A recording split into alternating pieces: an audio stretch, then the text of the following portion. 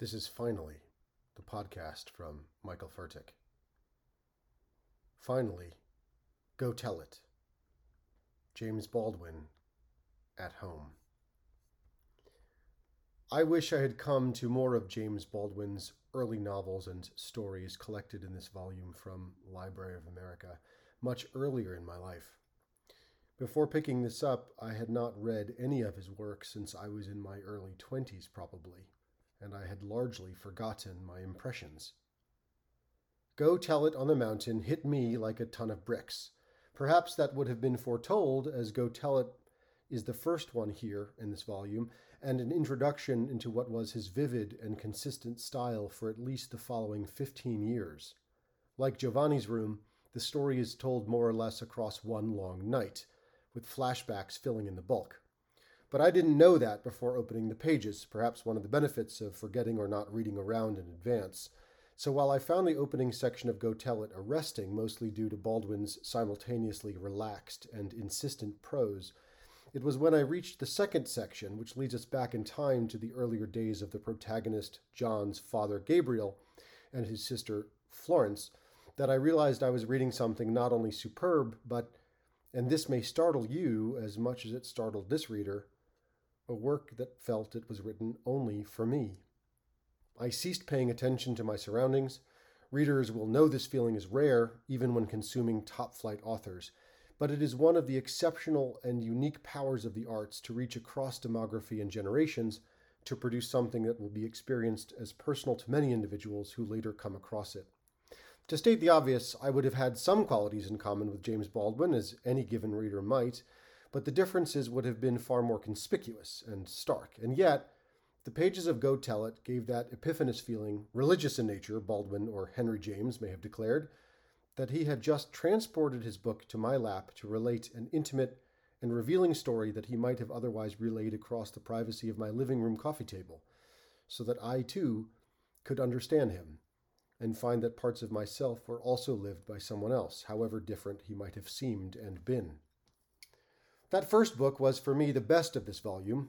When all the works are read together, it is easy to observe a recurring and interesting pattern in Baldwin's novels.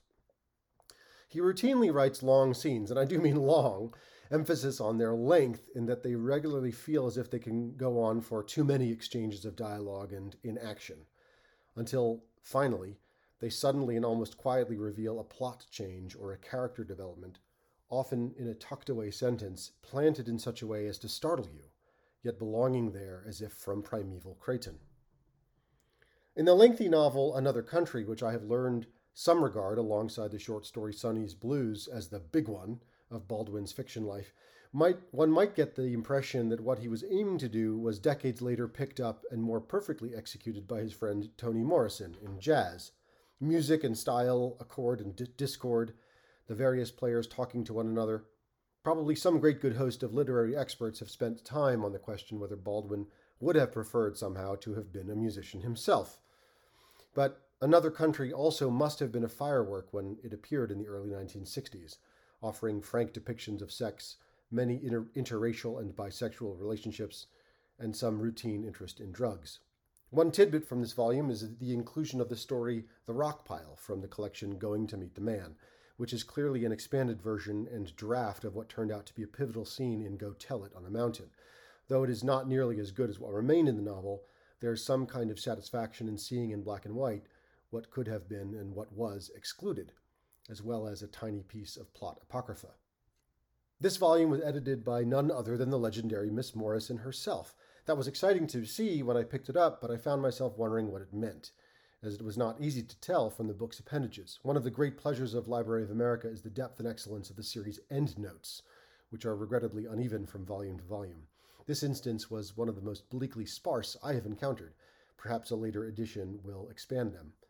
Perhaps it was enough for Library of America to score the great coup of persuading Miss Morrison to edit the volume. Or perhaps, if we are being somewhat more charitable, the sparseness of explanatory and contextual notes is exactly how Miss Morrison intended it. Leave the commentary out, leave the music to the composer, leave the reader to his private contemplation, and leave Baldwin's lines alone so that they may reach you, finally, on their own.